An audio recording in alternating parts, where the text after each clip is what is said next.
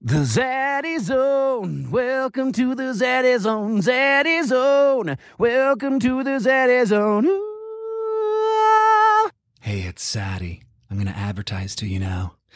I like feeling good about what I eat, about what I drink, and about how I clean my home. And it's hard to feel good about cleaning your house when you've used toxic cleaning products full of synthetic fragrance. And you know your kids or your dog, and yes, you too, are going to be touching that countertop or wearing those clothes or eating from the dishes these products are washing. There's a reason why your air purifier goes crazy when you clean the house with all the chemicals and cheap cleaning product. And it's scary to think what it might be doing to us or our kids or our pets and the environment. That's why I'm so happy to have today's sponsor in my life. Branch Basics is a cleaning company that is free of synthetic fragrances. Synthetic fragrances have been linked to a myriad of health issues: asthma, allergies, skin irritation, respiratory issues, etc.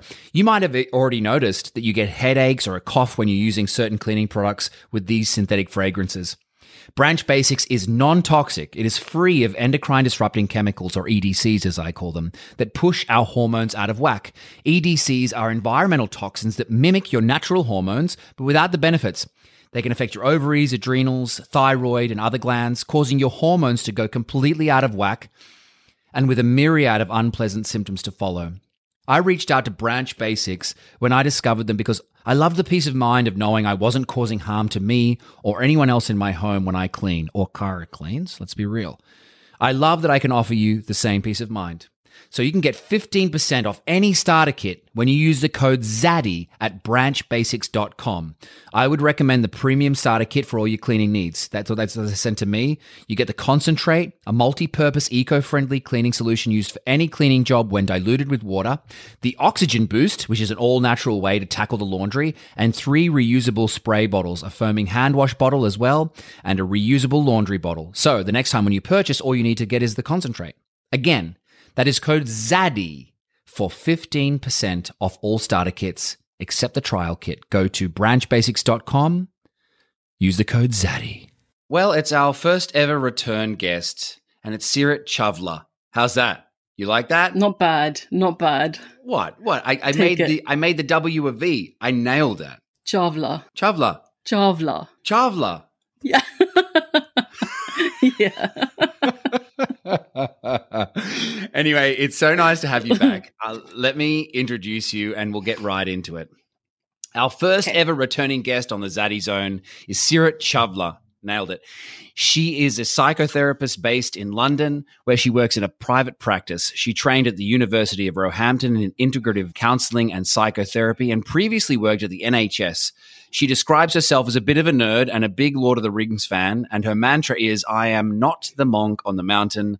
I am in the trenches with you. Now, Seerut, something has happened to you since we last spoke. Yes. You seem to have elicited the response of an angry group of people. Mm-hmm. Can you tell me what happened? What did you do?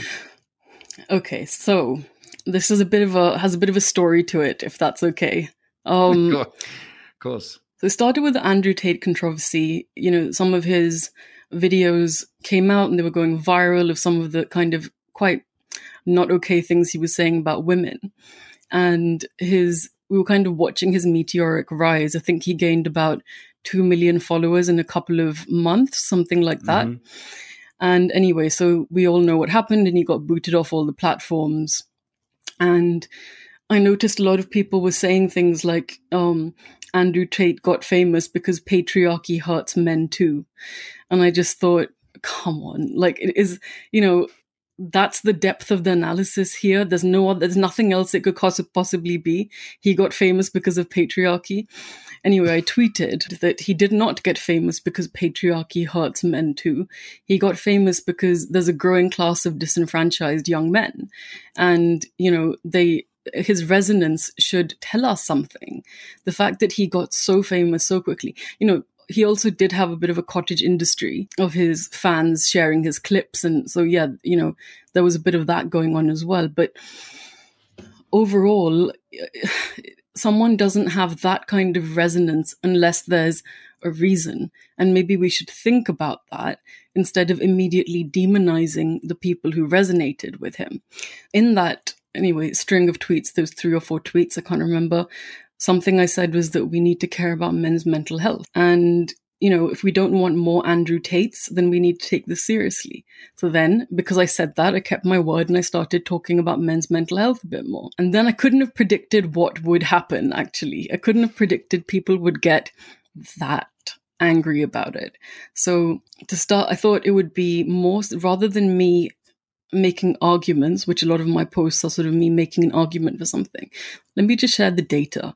Because surely you can't argue with the data, can you? But you can. And some of the stats I shared were awful, really awful. Like, the more I look into this, the worse it actually seems. The picture the data paints versus the mainstream narrative, they're not married at all. They really aren't. And, something like the biggest cause of death for men under 35, especially in the UK, is suicide. We don't hear about that, do we? Not at all. No, I didn't know until I started looking into this properly. Almost all homeless people are men. We don't talk about that either. Or the fact that there's so little for men out there in terms of mental health.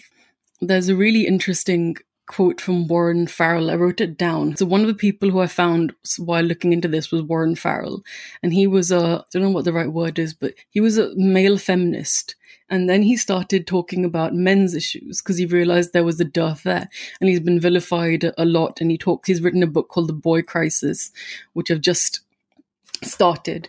It's interesting. But he said something about, so he said he has no problem with society opening up the option for more feminine behavior for men and the same, more masculine behavior for women. But that's not what we're doing. What we're doing is making feminine behavior the superior behavior and making masculine behavior toxic masculinity.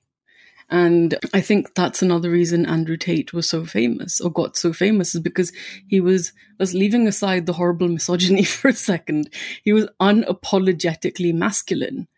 And we don't have much of that, do we? So anyway, I wanted to talk about this. I thought as a woman, maybe it wouldn't be taken as misogyny and people would see that it's coming from, like a well-intentioned place. Anyway, they started reporting my posts. And my posts started getting taken down. Just posts with this data. That's it. There was nothing, that violated any of Instagram's policies. And did it start with, if you don't mind me just interrupting, did it start with your post, Men's Mental Health Matters? That's when they started reporting and they started arguing with you? Or was it when you brought up male privilege? No, it started with the Andrew Tate post. Okay. So they were really angry about that because we aren't allowed to think of other possibilities. We have to say that Andrew Tate is, that's the only option. We're not allowed to think of any alternatives, God forbid. So that was the first one that got taken down. Instagram put it back up. Initially, when it got taken down, I thought, maybe this is one of Tate's fanboys who's reported it because it's not completely favorable to Tate, who obviously I don't agree with. That was my first thought because there was so much going on. But as it went on, I was like, oh no, this isn't that. It's these this group of very angry women, and the comments and the DMs and the Twitter quote tweets, they've been wild, wishing death on men, laughing at the statistics, saying we should make all of these 10 on 10, because talking about homelessness and the suicide epidemic and just abusive stuff towards me, calling me a bitch, calling me a pick-me. I don't even know what pick-me is supposed to mean, but a pick-me, I saw that. A pick-me is new to me, reasonably new to me as well. What I used to call people like a fuck boy, it's now called a pick-me boy. So it's those guys on TikTok that I always mock, those ones who are like, they're like, I love stretch marks. Those guys are called pick-me boys. And so somebody's just saying that to you. It's like, you're virtue signaling, like, and trying to get, laid essentially, which is ridiculous. But let me just read the post for people because I think I'll start at let's talk about male privilege, your post entitled that. And these are the statistics that you put forward. 87% of homeless people are men. 9 out of 10 people who sleep rough are men. Most people in prison are men. 94% of people who die at work are men. Most people who die in war are men. Men are more likely to be made redundant and less likely to be re-employed. White working class men are the least likely to go to university. Male victims of CSA and rape get less support than women. International labor laws protect everyone but men. Suicide rates are 3 times higher for men. These are complex issues. However, the overarching theme is that men are treated like they're disposable. Of course, women's issues matter just as much, but they are given much more airtime. You continued, we need to stop pitting the sexes against each other and start taking men's issues seriously too. There's a serious crisis of alienation. A good start would be to get a bit more curious and compassionate about the issues faced by men. And then, if you don't mind, I'll read a couple of these responses. Okay. Responses from women to you. Good. Another person said, their fault. Another person said, cry it out. Someone else said, need the numbers to be 100%. Someone in all caps wrote, let's go. Someone else wrote, and thank God for that. Someone else wrote, girls, let's do our best to make these numbers higher. Well, fuck you and the men. Someone said, yeah, but they deserve it. Someone said, with a little dedication and hard work, we will continue to see these numbers increase. We're doing great, ladies. Deserved, someone else said. As it should be, someone else said. Let's make these numbers higher. Hope the numbers keep rising. Natural selection. This is funny because 99% of these things are caused by said men. 94%? Let's make it 100% soon. We cheered. Not enough dying, in my opinion. Let's keep it going. I will not stop until these statistics are 100% and 10 out of 10. I don't care. They deserve worse. Good. Let's keep it that way. Oh, I just find it so... What's your reaction as a man? It's like... Are we human together? Like, is it hard? Are we not all battling it out? Can we not see that each of us has our own difficulties? You know, the thing about racism that I think about so often is that people who are racist are like, if we allow immigrants or, you know, the people who we think are coming to take our jobs, that we won't have as big a slice of the pie, that we'll lose our bit. But I think that's not true. I think we can all thrive. And I think that the more people that we allow at the table, it doesn't take away resources and goodness and joy from everybody else. And what is this idea that, I mean, it's just pure, it's unbridled sexism that we've come to just accept and go, oh, that's completely fine. That's completely okay to say, is that, you know, everybody who should be committing suicide is a man. Everybody who should be homeless is a man. Everybody who should be in prison is a man. It's like, I just think it's just horrific thinking that is now socially acceptable. And, you know, I could never write that. I could never write anything like that about a woman on your post. You know, nor would I want to, nor would I need to. Why is this morally acceptable? Why is this type of thinking morally acceptable? Well, look at it this way.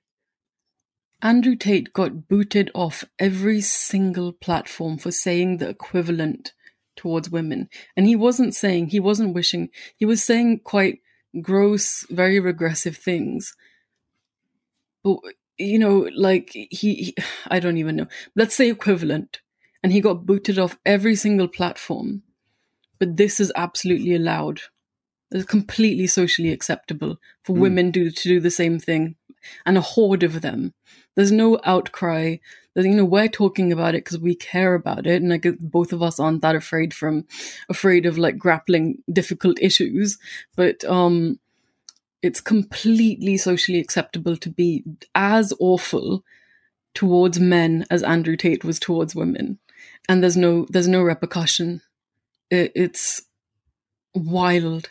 And yeah, you know, like, well, there's so many things we're not allowed to say. Like, there's biological sex differences. We do know that. And we know there's more violence towards women because we're not as strong as men. and there are men that abuse that. So there are differences between the sexes, and that means that there are, in terms of sex, not gender, so there are different issues faced by each sex. And all that I was saying in these posts is that we know a lot about the issues faced by women. We talk about it a lot. It's been given a lot of airtime. Maybe we should do the same for men's issues. Maybe that's important too. Maybe the fact that this man got really famous is a bit of an indicator, or, you know, an alarm bell that we ought to pay attention to. Yeah. It's been so between not hating men and not celebrating the death of a 96-year-old woman, I've lost, I don't know, some 5,000 followers, I think, in the last couple of weeks. Yeah. Yeah. It's funny, Yeah. isn't it? Because I've found, like, with losing followers, it's often when I am not what other people want me to be. You know, when you say things that they don't want you to say, like, oh, I don't think we should be mean to the Queen as she dies. It's like, well, that's not what I want you to say. I want you to be, you know, F the Be colonizers, you know, and when you write, you know, let's take care of men, it's like, no, F the man, F privilege. You're not saying what I want you to say, so I'll see you later. When there's just one thing that's off. You know what's funny? When I lose followers, 75% of my followers are women. I lose followers when I post Kara, my wife. Whoa. I lost 2,000 yesterday because, you know, I posted us having You posted a baby the moon. baby moon. Second baby on the way. So that means, oh, well, he's really unattainable now. He's really not going to be with me now. And I lost 2,000 followers in a day. And so you're going to go, okay. Because it was going to be so easy without Kara. People are so funny. I mean, it's just funny. I don't know if those two things are a lot. I just say that they are. I do notice whenever I post Kara that it goes down. But that's it. I do think that it's so funny posting today. You either say what you want and you will get in trouble no matter what, or you just say nothing. Yeah. The only way that you can not get in trouble today online or feel the brunt of people's sensitivities is just not to say anything. Yeah. Say nothing, do nothing, be nothing. Can't remember whose quote that is. If you don't want to offend anybody, just, you know, be a lump in the corner with your mouth shut, and that's your recipe for success. I don't know. It's really, really interesting. It sounds attractive. Look, I want to do that. I wish I could shut up. I don't see that happening. No, I can't shut up. Let me read you some statistics, though, because on Saturday night, or was it Friday night, Real Time with Bill Maher had Professor Galloway of New York University, and he presented some statistics in regards to young men and why he worries about the future of this country because of what's going on with disenfranchised young men. These were his statistics that he said. 7 out of 10 valedictorians are women. Boys are 50% more likely to be suspended from high school. Women are 2 times more likely to graduate college than men. And out of the men, this blew my mind. Out of the men under 30 in America, only 1 in 3 has had sex in the last year. Out of all the men in America under 30, only 1 in 3 has had sex in the last year. Isn't that? Well, because, and he said, like, we think of sex and we're like, oh, well, you know, but he's like, sex is like a huge thing. It means that we're relationally out there, that we're like getting out into society and meeting people and, you know, and face to face with people. It's a huge like indicator of what's going on. What do you think about when you hear those statistics? It's not surprising. There's so much happening. I'm still learning about these things. So, you know, I'm not going to come at this like I'm an expert, because I'm not. I'm immersing myself in this and trying to understand this problem.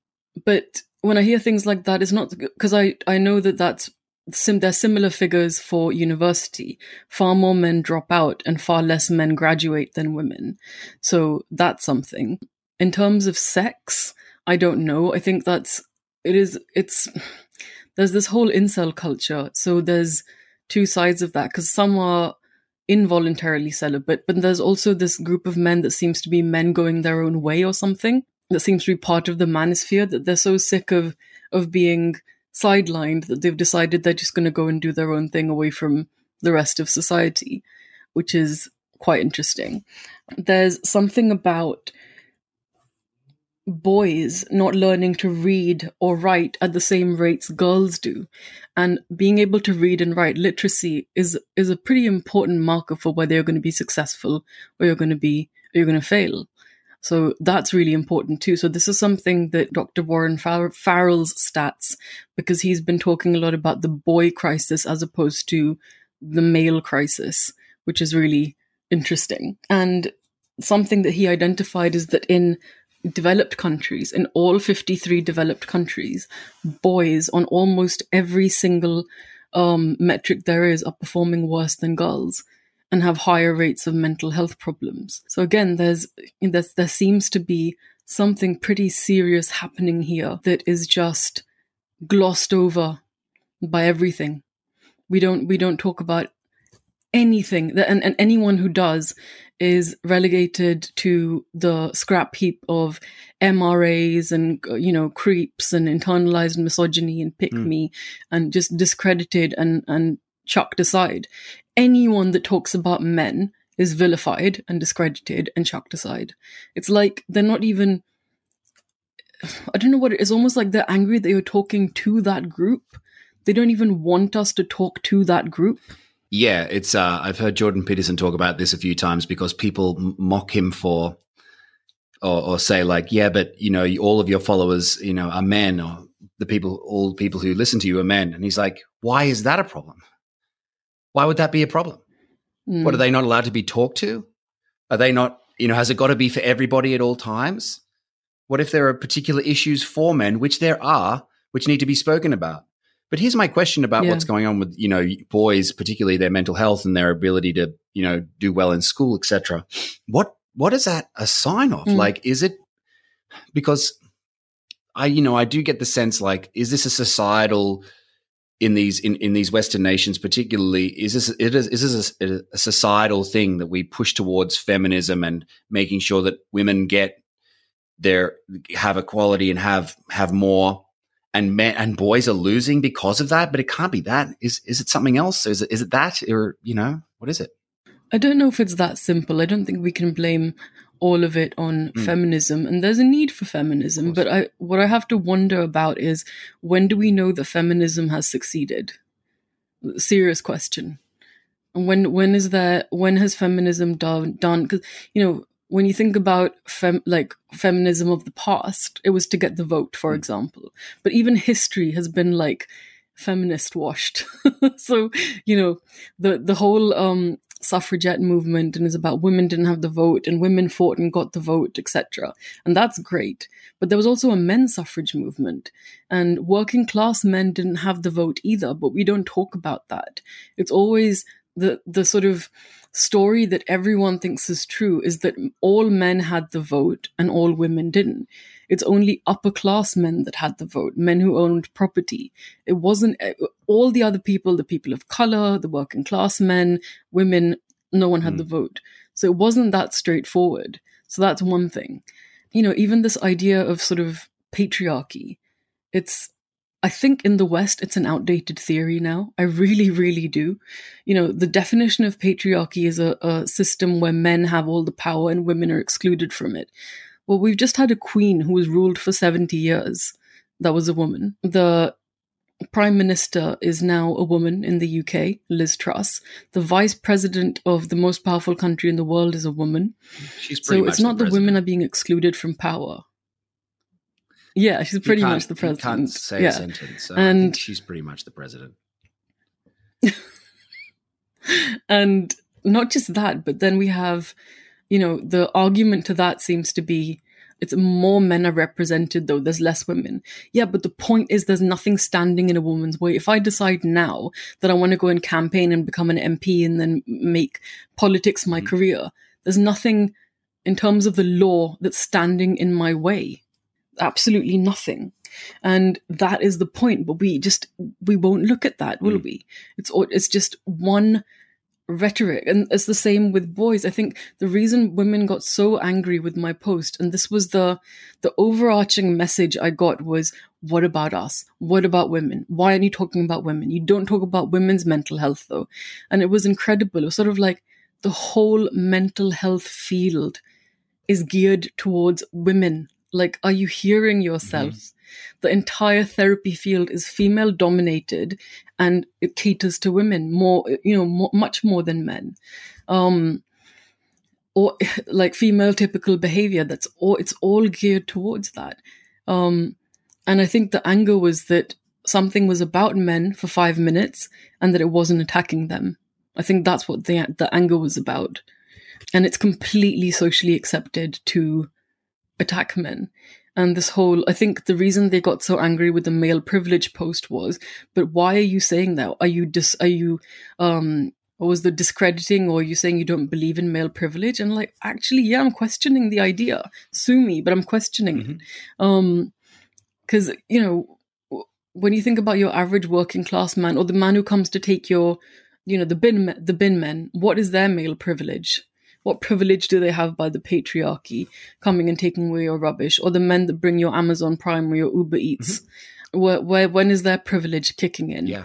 So there's different problems each sex has. And we shouldn't discredit or downplay any of them. But making it so all of women's problems are caused by men. No, they're caused by some men. Right? There's some men who are violent, and there's some men. But do you know who else they target? Other men. And they, the response to that again is, so a statistic for that, 80% of people who are murdered are men. I mean, we don't talk about that either. Yeah. We talk about the violence against women. We never talk about the violence against men. And they'll say, yeah, but that's a male-caused problem, so it's their own problem. Well, someone made a really good point in my Twitter comments, this guy, and he said, why are they saying that all men are one group? Why just stop there? Why not zoom out further at human beings? But that's not allowed. It has to be a zero-sum game where if men gain, then women lose. If women gain, then men lose. This is part of what I was talking about before. It's like there's not enough for everybody. We're going to make sure that it's all for women and none for men. That's what I'm talking about. It's like this, it's a scarcity. Like joy is a scarcity, or happiness is a scarcity. Doing well is a scarcity. So make sure that none of it's for men and all of it's going to women, because, men have won across history and are just, and then you see the gardeners in LA, and you see the guys, exactly doing the rubbish. And you're like, what? Any woman they have it over every woman? Like they have more privilege than any woman out there? I just think it's such a, I think we're better than this. Like, I think we all know that we're a bit better than this. The privilege isn't just based on purely identity. It's like a mainstream thing, and maybe it's just a social media mainstream thing. Right. I think if you get off social media, most people are fairly normal and reasonable, and if you talk about these issues, you find common ground. On social media, you just get screeching, right? Once the screeching starts, that's it. You just sit there and take the screeching. Yeah. And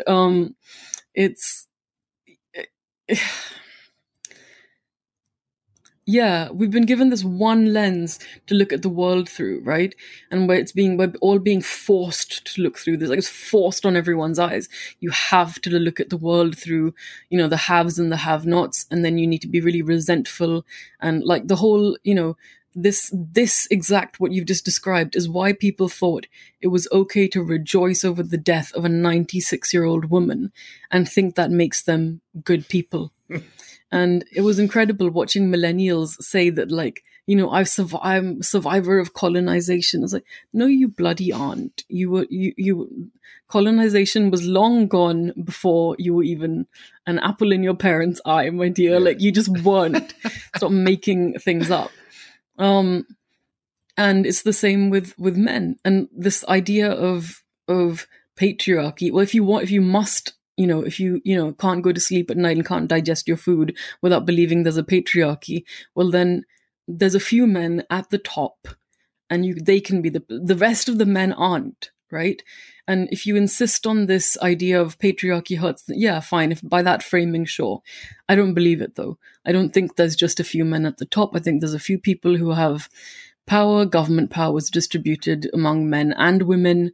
And more than anything, inequality is based in class, not in all this, I don't know, identity stuff. Yeah. The people, and the identity stuff makes it so millionaires can say they're oppressed, and working class men are considered the biggest oppressors of all of society. Mm-hmm. And they're doing what? Taking away your rubber. That's your oppressor. And you'll find who says this the most? Middle class women talk about being, the male privilege thing. And it's like, you're sitting at home on your laptop, earning really good money in a nice house, but the man who just delivered your coffee that you ordered, that's your oppressor. Mm-hmm. Get real. And the other thing about the idea of male privilege and the people who spout about it is that, so male privilege is across all men, even of color. It's like, wait, hold on a second. Aren't you about identity? And, if you're a person of color, therefore you're oppressed. And, but men are also people of color too, but they have the privilege because they're men. So how does this play in? And if you're a white woman, well, then you're oppressed because you're a woman, but you're not oppressed because you're white, but you're kind of half oppressed. And then are you more oppressed or less oppressed than a person of color who's a man? But they're privileged because they're a man, but they're not privileged because they're a person of color. So they're kind of 50% oppressed too. So that's where this type of, it has to get mathematical, but it's so stupid. It's so dumb. Yeah. I mean, this is all of intersectionality. And I think the point of intersectionality originally was that it was a legal thing, I believe. And it was so that you could look at cross sections of people and try and understand the way they've been impacted within the law in a way that you might otherwise miss. You think about the fact that a black woman for certain reasons would have it more difficult than a black man, but that's not how it's applied anymore. It's it's been once again become this memification of these theories, right? Unproven theories and unproven sort of ways of looking at the world. And now we have to look at the world that way. And it does get really ridiculous. It's sort of, I'll sometimes use it back to them. Somebody came to my page a couple of days ago to scold me and tell me how dare you're basically a colonialist because you've said something nice about the Queen. I was like, well, as far as I can tell, you're a white descendant of colonizers and I'm a woman of color and my country was colonized. So frankly, this is a microaggression. She didn't like that. It absolutely flipped her lid at me. Yeah. Oh my goodness. That's good. Using their language against them is always fun. Well, you have to, because if they really believe these things, then explain why it's okay to attack me. If you really believe the stuff that you think, why is it okay to attack somebody who's as intersectional as me? It's not. But it's just not a useful way of looking at the world. I think it really breeds resentment. And it has you constantly looking out for something wrong that you can pick up on and they call it problematizing, constantly finding some way that racism or misogyny or something, there's no room for people to make innocuous mistakes. There's no room for people to make mistakes full stop. It's so religious. It's about purity, moral purity within this intersectional theory. Yeah, let's get practical for a second, if you don't mind. Just in case there are any young men out there listening to this, or disenfranchised men, or men who verge on that, or people who know men who verge on disenfranchised or are disenfranchised. You're a therapist. What can they do? Well, for one, I think therapy has become this meme to say men will do X instead of going to therapy. And I don't think the answer for everybody is therapy. And again, that's the thing of like the female typical behavior has been made the default and male typical behavior is bad behavior. So not everyone resonates with therapy, and that's okay. Not everybody wants to sit in a room and talk about their feelings. I think there's a major disconnect. People don't actually understand what therapy is. I think if men had a better understanding of how analytical, good, proper therapy actually is, it might appeal to them more. But I think something that's really important is social support. So even if you don't initially feel, right, therapy is for me, think about social support in other ways. And something that I think all men need is brotherhood. That seems really important. Other men to be around, other men who understand. Again, it comes to all men don't want to talk about their feelings, but you find that when the way men communicate with each other, so much is said, but not in words, in presence, in I get that, in a clap on the back, in doing something together, I don't know, going and playing a sport together or something. That is really, really important. So that's one thing. The other thing is, I think men really do need healthy outlets for aggression. So whatever that might be, combat sports or lifting weights or, I don't know, digging a hole in your garden, I don't know. Yeah. But exercise just in general. Some kind of a healthy outlet. A place to grit your teeth, yeah. Give it your best, sweat, growl. I was listening to, as I was saying, Professor Galloway from New York University say that, working from home is a disaster for young men. Young men need to make sure that they shower and put on a clean shirt, and they need the guardrails of being able to read a room. They need social connection in order to figure out how I'm supposed to be and live my life. I really loved the analogy of guardrail, young men need guardrails. But I also just think it's so important socially to figure out how to talk to people. And, get out and to get out there in person and be able to converse and ask questions and be interested. And, you work from home and then you go out on an online date. Let's just say you're lucky enough to get one of those on a Friday night. You don't know how to converse. So then you're stuffed either way, so the importance of being able to converse, the importance of socialization, the importance of like you said, community, brotherhood, letting out aggression in a healthy way. Not getting drunk and high during the week, so you can go out and let loose every once in a while. But that's the other thing of the statistics. So there was more men develop alcohol dependence and more men use and die from illicit drugs.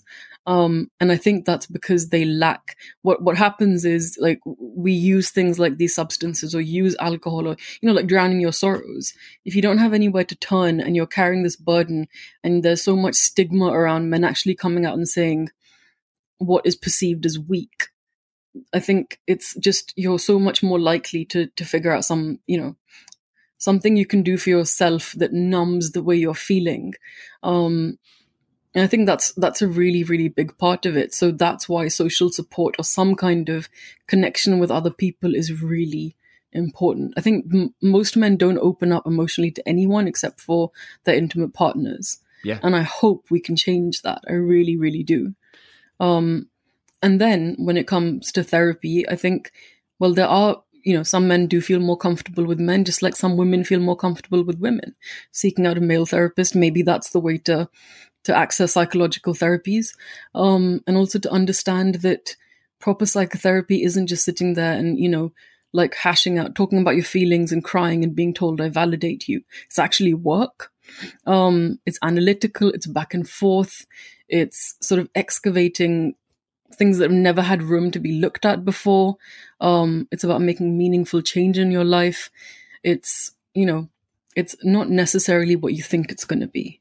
So I think that's important to say as well. Yeah. But yeah, if you can get some of those elements down, start with brotherhood. I think that's achievable for a lot of guys, I hope. It's interesting what you said about hopefully they go on a date and whatever, but that's another part of it. Men are doing so badly on dating apps. I remember when I was on the apps, I could just, no matter who I swiped right on, I'd match with them. Whereas men can swipe right 1,000 times and match with no one. Absolutely no one. So there's a few men who do really well off dating apps, but the majority of men don't.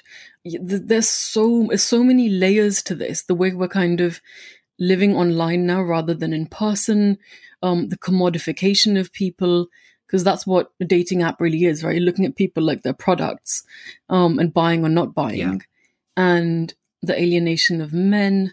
And then women also worry for their own reasons of, is it safe to, it's just, there's so much here that's really hard to even pass out.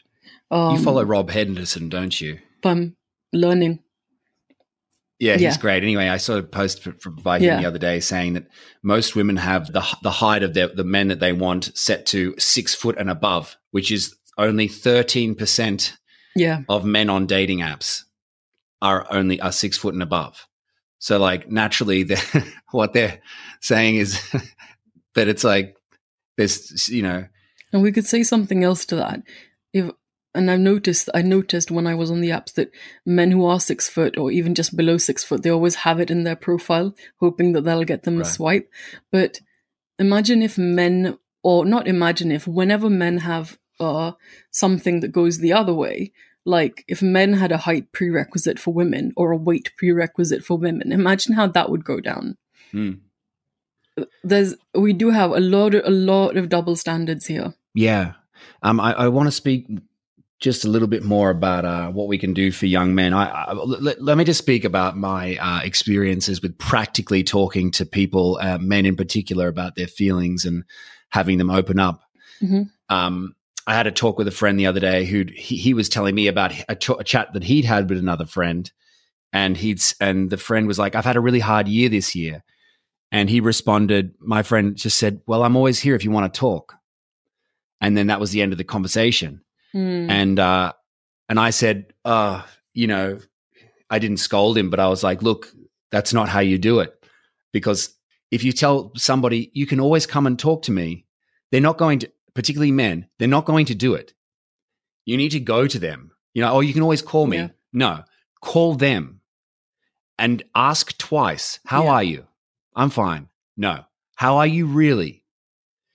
Twice. Strong people, particularly men who've been told they need to be strong in order to be men, in order to be worthy of love, they need to be asked a couple of times. And not just men. I'm sure there are women out there who are just like that too, who really need to be given the opportunity to be right, like you, who really need to be given the opportunity and know that there's an open ear right here. I want you to tell me. I really want you to tell me how you feel. Yeah. Yeah. And that's, again, when we look at the mainstream stuff about therapy online, like Insta therapy or just, which kind of leads the conversation on this. It's absolutely geared towards one small group, it's usually middle-class, liberal, affluent women making content for liberal class. Oh, can't say the tongue twister. Making content for that group. And it leaves out everybody else. It leaves out people who are low in neuroticism. It leaves out all the men. It leaves out people who aren't that, on the thinker-feeler spectrum, are more thinkers rather than feelers. It leaves out anybody who's a little bit stoic. It leaves out swathes of personality types. It's just for that one tiny demographic. And things like the kind of advice they give you about boundaries and how to offer care or support or whatever, that doesn't work for most of us. And you do need to put in a bit more effort than assuming everybody's as much of a sort of emotionally communicative as you, because not everyone is. Right. Not everyone is. Talking to a man who's a bricklayer and asking him his attachment style, or tell me about, it's like, he doesn't know what you're talking about, and then like saying everything like, are you gaslighting or gatekeeping? Let's talk about trauma bonding. It's like, he doesn't know what you're talking about. Maybe we should meet on this person's level so that we can actually have a conversation. And there's nothing wrong with the fact that he doesn't know what you're talking about. And it's not flawed in any way. Not everybody needs to or is interested in, this pop psychology buzzword nonsense. Not everyone's interested in it. And it's fine. I'm a therapist and I hate it. It's okay.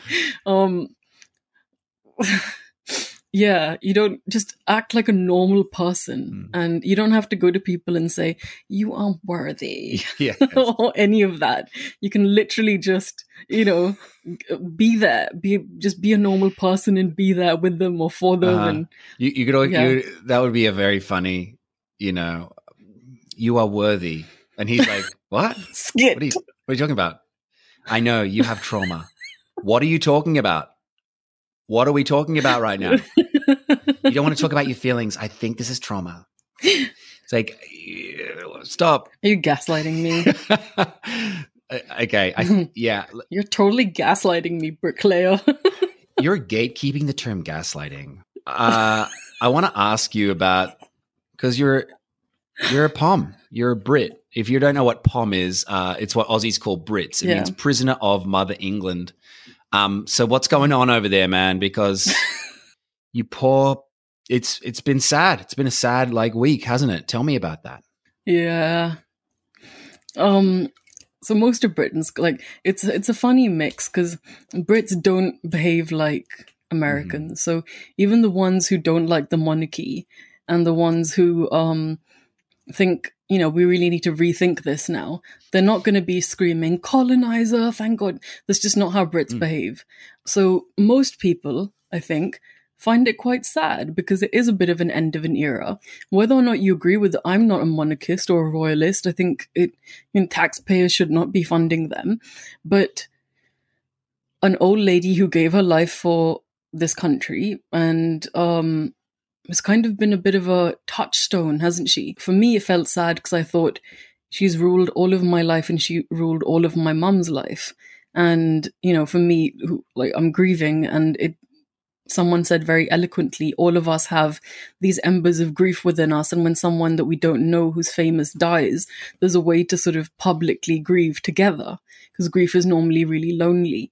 And I think there's a lot of that. I think a lot of people really, really did love the Queen. There's a lot of Brits who really did love her. And that's okay. They're allowed to, and they are sad. And it's sort of the end of a certain chapter in history. And so there's a lot, I think it's quite somber.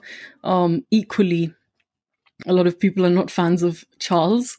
So that's kind of coming up as well. But most people tend to be, even if you don't like her or don't care, people are quite respectful, I think. Yeah, I struggle to... Except on social media. I struggle to say what I loved about the Queen or what she did that was so great. But I loved her, and I just can't tell you why. She was always there, I suppose, like you said. Yeah. She was just always there, like a touchstune. And I know that she did do great things. I mean, I kind of watched The Crown. Well, familiarity. Yeah, familiarity, yeah. I watched The Crown and was like, oh, I think I love this woman. It seemed to just be like a lot of burden to be put on a person's shoulders without their consent, really. It was like, I was born into this and here I am, and this is really tough. The media is always watching me. But also, this is a person who, supported Winston Churchill as the POMs, went to fight Hitler. It's pretty big. There's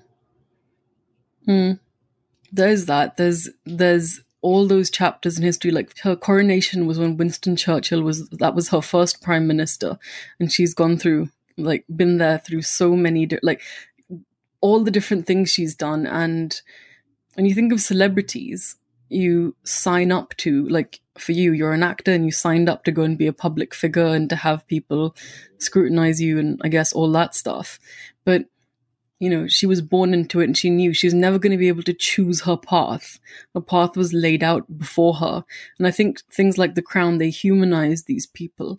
And just on a human being level, like a human to human level, you can think, oh, that must have been tough, right? To not have a choice about your future, have absolutely no say in it.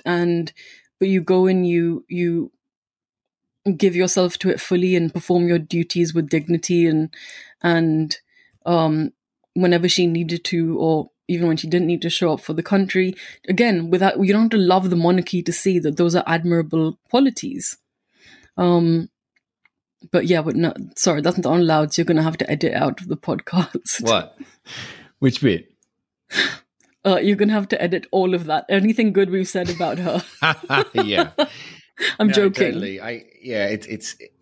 It's funny, isn't it? Because we're talking about somebody and we're almost talking about them as if they were oppressed when, in the ideology of the oppressed versus the oppressor, she is the oppressor, but we can empathize with her by looking at her life and going, oh, that would have been hard. Well, they're so historically illiterate. Yeah. They're so historically illiterate because she saw the decolonization, oversaw that. That was her reign. She was never part of it. But then they do their mental gymnastics and then they say, yeah, but she was a symbol of a past of imperialism and, all these people who have been hurt by colonization. I was like, well, my family was hurt by colonization. Mm-hmm. They had to leave Pakistan and come to India when the two countries were sort of divided, or the country was divided and lost everything and had to rebuild from the ground up. And it was partition was this awful, awful business. And under colonization or colonialism, there was, a lot of things happened. But it's like they don't realize there's the whole history that happened before fucking colonialism. That wasn't the only thing in all of history. Like, before the Brits invaded India, the Mughals did. Before the Mughals did, the Persians and the Greeks did. Before them, the Aryans did. No. People Alexander the Great was They didn't do it. Ever. Yeah. No. And then look what we're doing to Kashmir now. India, the oppressed. Well, look what we're doing to Kashmir. And we're just... It's ridiculous. And at some point, it's the same people who will be 40, 50 or 60 and still saying, oh, my mom didn't hug me enough.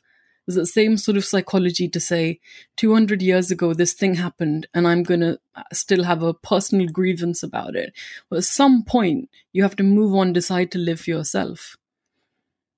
It's your choice. It really is. But don't vilify the rest of us who don't want to sit there absolutely mired in grievance. Yeah, I heard somebody, my friend the other day was speaking to me about he had a horrible disease as a kid and he nearly died, and he's a celebrity and a lot of people come to him and say, hey, could you speak up about this disease that you had because my son has it, or could you please promote my son's GoFundMe because he has this disease? And he's always a little bit trepidatious about it because he says, I don't want to be defined by the things that have set me back, that have been hard for me. I want to be defined by overcoming those things. And I thought that was such an interesting way of thinking about it. And I think it's what you're saying now. It's like, I don't want to be defined by how horrible colonialism was to my family. I don't want to be defined by the difficulties that I go through. Yeah. I kind of want to be defined by my overcoming of those things. Is that right? Yeah. Yeah, it's really funny you said that because I think I tweeted that almost verbatim. Oh. That I'm not a victim, I'm the person that overcomes, something like that. So that's kind of cool. Yeah, that's exactly what I'm saying. And there's so much more that defines us than us being men or women or people of color or white or whatever. Instead of dividing, and again, this is going to be said, your privilege is showing. No. If I really tell you about my history and about what, I've had to go through and in some ways are still going through, I'm not fucking privileged. So, that argument can be flushed down the toilet. But we need to stop this. What we've been doing the last few years is we're tearing ourselves apart. We dehumanize people. This whole episode of women crowing about let's bring the numbers up to 10 on 10. Isn't it great that men kill themselves? If you can't see that this is a sign something really something has terribly gone wrong, then I can't really help you. I hope people can take heed of this and we can stop this constant, if you have something, I can't have it sort of thing. Yes. There's enough meaning, joy, happiness at the table for everybody. It's an infinite resource. Yeah. We don't have to cut other people out of the pie in order to have more pie ourselves. It's like, there's no, it's an infinite pie. and I just, it's unfathomable, the stupidity of those thoughts. And like I said before, like these are the people who crow about, racism and sexism, but will paint the entire gender of male, paint the entire sex of male to be worth killing themselves, not knowing that they're actually talking about whether they like it or not. They're talking about men of color too. And so they're kind of showing themselves, aren't they? They actually don't give a shit. They actually there's no virtue here. It's actually like, kill them all. It's like, really? No. Really? Some pretty huge dictators throughout history, I think you would learn to love, Well, we have a whole, I think it's socially accepted sadism. It's a way to let all your base instincts and, the cruelty that we all have, we're all capable of. It's a way to let it out while believing that you're somehow morally superior or virtuous. It's a virtue signal now to be hateful as long as you hate the right people. Right. Like, really think about that. It's a virtue signal to be hateful as long as you hate the socially approved people. So, that's not a great quality. It shows that you're so easily led by what's happening around you. You can't think things through. And that if you have the opportunity, you will hurt people. You're okay with that. Seerut, I love you. How do we keep in contact with you?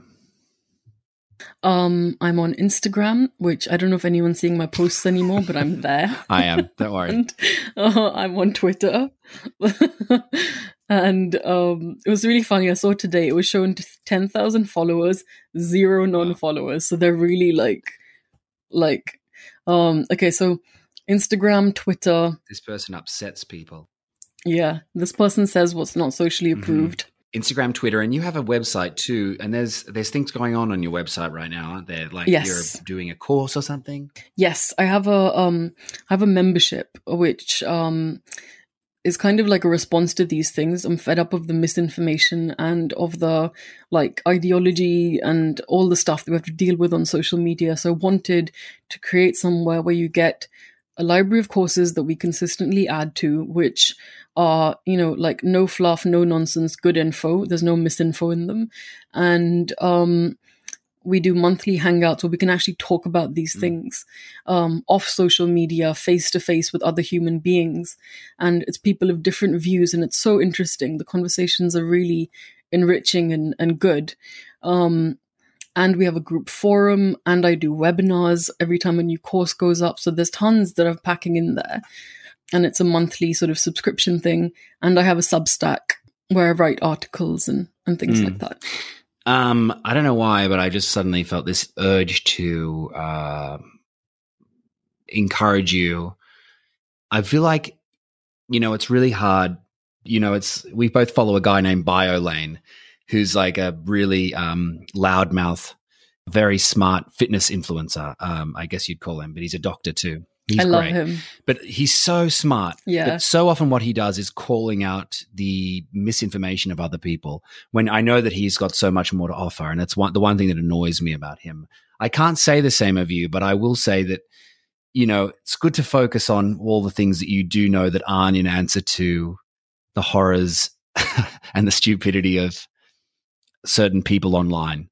And so I just want to encourage you, keep educating keep educating on things that you're passionate about that aren't in answer to the haters and to the mob. Keep putting your thing out there that's not about that too. I'm working on it's it. hard, I know, because I know the feeling. But it's but you've got so much to offer that isn't just about cancel culture, the mob, like politics right now, and Insta and what's it called, Insta therapy. You've got a lot to give. Insta therapy. So just keep giving us that too, even whilst you fight on against the mob. I will. Okay.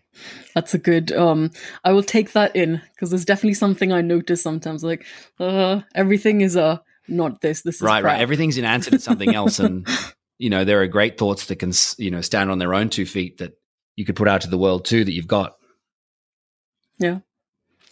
Well, you're a legend. It's a pleasure talking to you.